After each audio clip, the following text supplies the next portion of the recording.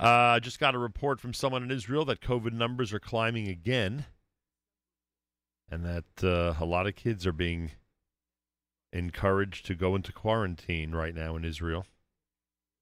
And even if this subject had not hit pretty close to home for me over the last few days, I think we still would have taken the time to address it this morning, because there are a lot of concerned parents out there that now are I shouldn't say now are starting, that wouldn't be fair, but now are really, really getting concerned about what the last 2 years have done to our children, about what the last 2 years have done to kids in our community that for some are now going on a third school year of COVID-19. Yeah. For many, the 1920 school year was, came to an abrupt halt. The 2021 school year was a very difficult one to navigate, and there was a lot of quarantine and testing and principals and faculty members having to deal with all these types of situations when we wish they could concentrate on other things that are going on in school. And now 21-22, when we thought that things would, lighten up a bit, we've been facing yet another surge over the last few weeks, as you know, with this new variant, and more parents are very, very concerned, to the point where I was informed last week that in our circles, among the parents that are traditionally listeners of this show, for the most part, that are listeners of this show from the New York, New Jersey area, we know we have people around the world, the parents have officially formed a group that's representing the fears that they have regarding what's happening with our children, who are, again, now in the midst, for many of them, in a third year of having their school year completely upended. A.J. Schreiber, who's been with us before and has been a wonderful friend, both on and off the air, is with us live via telephone, and he is one of the people that's representing this larger group of parents and one of the people who have lent their names, board members of schools, very involved parents of schools who have lent their names to this effort, and we'll talk about how everybody out there can get involved. A.J. Schreiber, a pleasure to welcome you back to JM and the AM. Pleasure to be here. I know I did some of the summing up, but from your perspective, why has it become necessary for a group of parents to officially form an effort to try to help the schools and our kids get back to a somewhat normal situation?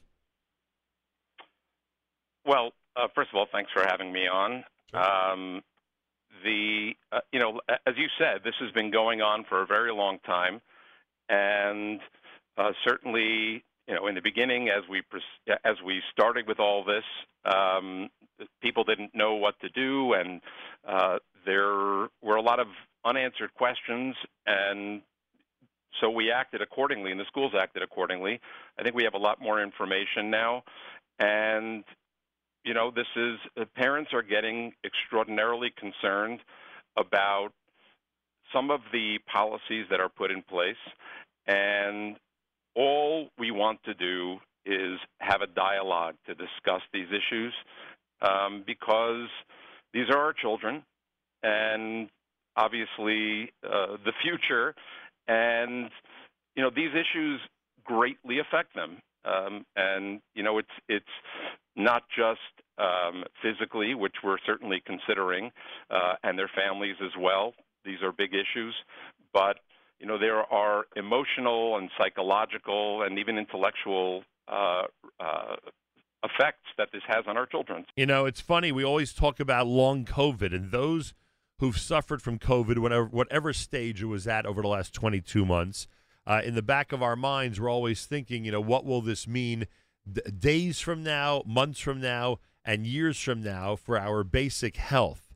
I think there's a long COVID to consider regarding the education of our children and their social situations, because if we continue to insist that kids wear masks, and if we continue to insist that kids test and quarantine, and if we continue to insist that our principals and those who lead our schools concentrate the majority of their day on these issues instead of academics and extracurricular activities for the kids, then I'm afraid there's going to be a long COVID effect for all these kids down the road. Absolutely, and that's part of a major portion of the conversation that we want to be able to have.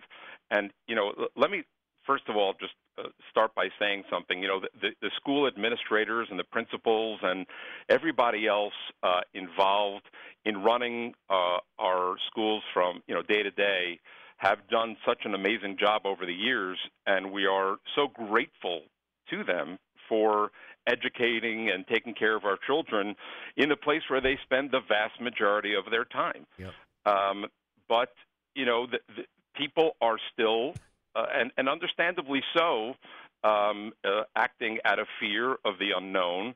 But it is time that we have a conversation so that we could perhaps have these discussions from an intellectual perspective and understanding all the facts. And balancing the education, as you said, and the long-term, not just physical long COVID, but behavioral long COVID.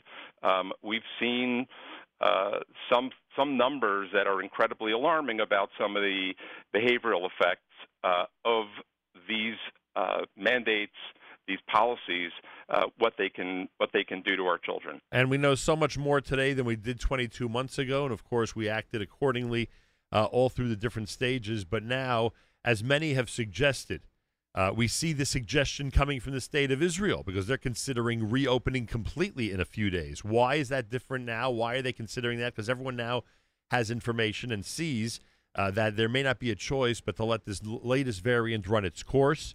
If you open up the country, for instance, in regard to Israel, it's not going to make much of a difference because there's so many cases there already. We are not asking people to act in an irresponsible fashion when it comes to our schools, but to examine the quarantine rules that have been established and continue to be enforced, the masking rules that have been established and continue to be enforced. Maybe there are ways to lighten some of these. Maybe there are ways to deal with some of these in a way where we just acknowledge that there are going to be students and faculty members who are sick with this new variant, not nearly as sick. We are a pretty much boosted community, certainly a pretty much boosted segment of our community. So we're hoping, I would guess this is what you how you would put it. We're hoping that people will consider all of this in easing and in adjusting the rules so that our kids can have a better school and social experience. I think absolutely. I do want to specify one thing. There are certain policies that are mandated by the government, and those we are not at all looking to violate any of those mandates, to go against them. Certainly masking is a mandate in the schools in many locations. What we want to do, and it's specified in the petition that we put out, really an open letter to the heads of schools, is to help us perhaps advocate based on these aspects of behavioral, emotional, psychological, intellectual, all of these things that affect our children, to advocate at the state and local levels to discuss this and to see maybe we can start talking about getting rid of this, the mask mandates, to the extent that we have a discussion and we all feel that's safe. We are, again, not looking to go against any of that, but perhaps create a grassroots effort to have these conversations with government officials at all levels. The reality is, the sad reality is that it seems that folks don't want to have that conversation. And there may be a variety of reasons, but I can tell you that there are parents out there who desperately want to be heard, but they don't ask the questions. They're afraid to ask the questions. They've asked the questions in the past, and they're met with anger. They're oftentimes made to feel like they're idiots, right, or crazy people, or they're not concerned, or they're not concerned about kids. I mean, I wouldn't say that anybody that has children is not concerned about kids. I'm saying that they are often made to feel that they are not concerned with the greater health risks, that they're not concerned with it. Absolutely, and not just certainly for their children, right. But they're not concerned about how it affects their families at large. But what people have experienced, literally bullying within the community and the school, derision, and even reprisals, against their children, where they're not invited to play dates or whatever it may be throughout this entire ordeal. And people, those folks, are made to feel like, and they feel like they're alone. They feel helpless in their effort for their children, and just for them to know that they're not alone, that there are many people in their communities and in the broader communities, in the Jewish community around the country. And I'll tell you some incredible numbers that we've seen with our letter and petition, to know that there are people with them and that they have a voice, and that hopefully this effort will give them the voice to have the dialogue with the schools and whomever is making these policy decisions, is something that gives them tremendous chizuk. And that in itself is something incredible to be done. I will tell you that in the New York, New Jersey area alone, we have almost 1,000 signatures on behalf of children, or 1,000 students represented in all of the schools across the New York, New Jersey area. And word of this has gotten out, so that outside of New York and New Jersey, there are, starting to rack up some numbers now for other people who feel the very same way, and hope that this effort will help them as well. Yeah, A.J. Schreiber's with us. He's representing a group of parents that's not looking to pick a fight. They're looking to have a dialogue. They're looking to have a discussion about what can be done in our schools, elementary and high schools, within the law, within the regulations, to ease things for children and give them a situation, a surrounding that will hopefully give them less of a long COVID problem, but more of a real school social and academic environment. That's what we're looking for. In this petition, in the letter that they're asking people to sign, and again, everybody out there, you can look at it yourself and make a decision if you want to sign it. I felt it was important to bring this to this audience. I know there are a lot of people out there who are concerned about all of this. In the petition, it discusses masking and isolation and the fear that kids have about being quarantined, how so many of them have had to endure weeks of isolation multiple times. It discusses children with learning disabilities, with speech and hearing issues and other things that are going on, and how you have to think about what they're going through right now. And the call to action is that they're asking to look closely at stopping school closures. They're asking to look closely at letting go of the mask mandates. They're asking to look closely to the end of quarantines. They're asking to look closely at testing and vaccinations not being enforced, especially now with this new variant where it seems it's just running rampant throughout the entire community, and everybody adult, and not everybody, but you get my point, so many adults and children are getting it.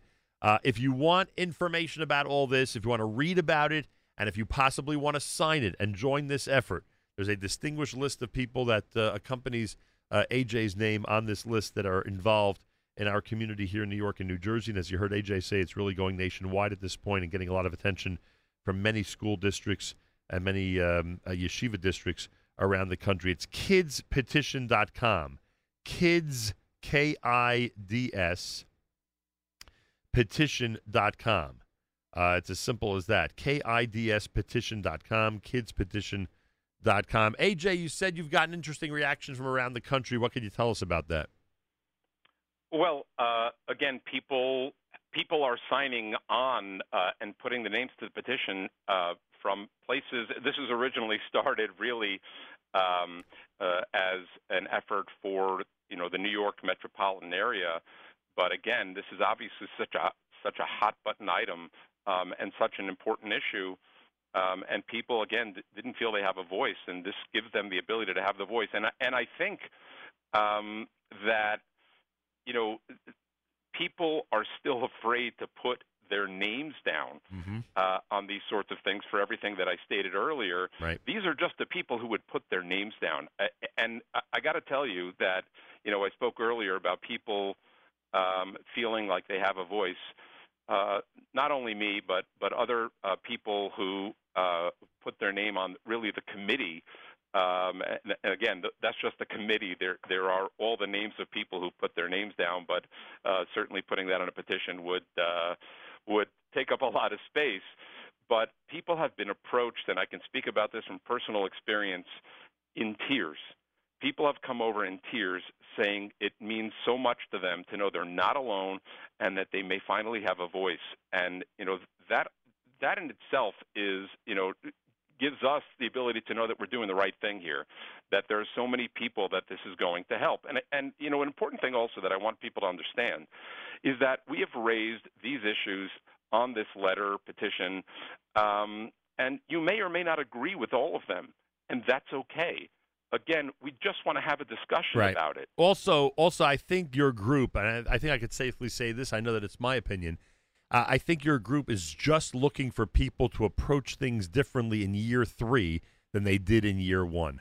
There has to be some adjustment here. There has to be some recognition that things have changed. We have a lot more knowledge. We're a lot smarter about what's happening now with this public health situation. We need to adjust accordingly. We need to go and form policies and adhere to policies that make sense for year 3 that may not anymore make sense for year 1, but now would make sense for year 3. I think I could safely say that that's one of the things you'd like to accomplish.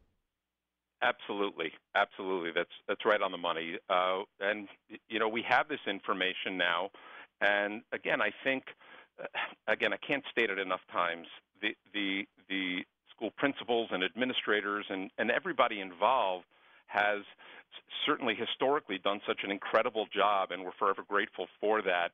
And even during this incredibly difficult time, I was really so blown away and impressed by how quickly our schools stepped up and developed curriculum for learning from home, distance learning, all of that. Really just, they've done an amazing job, and they've done an amazing job throughout the process navigating all of this.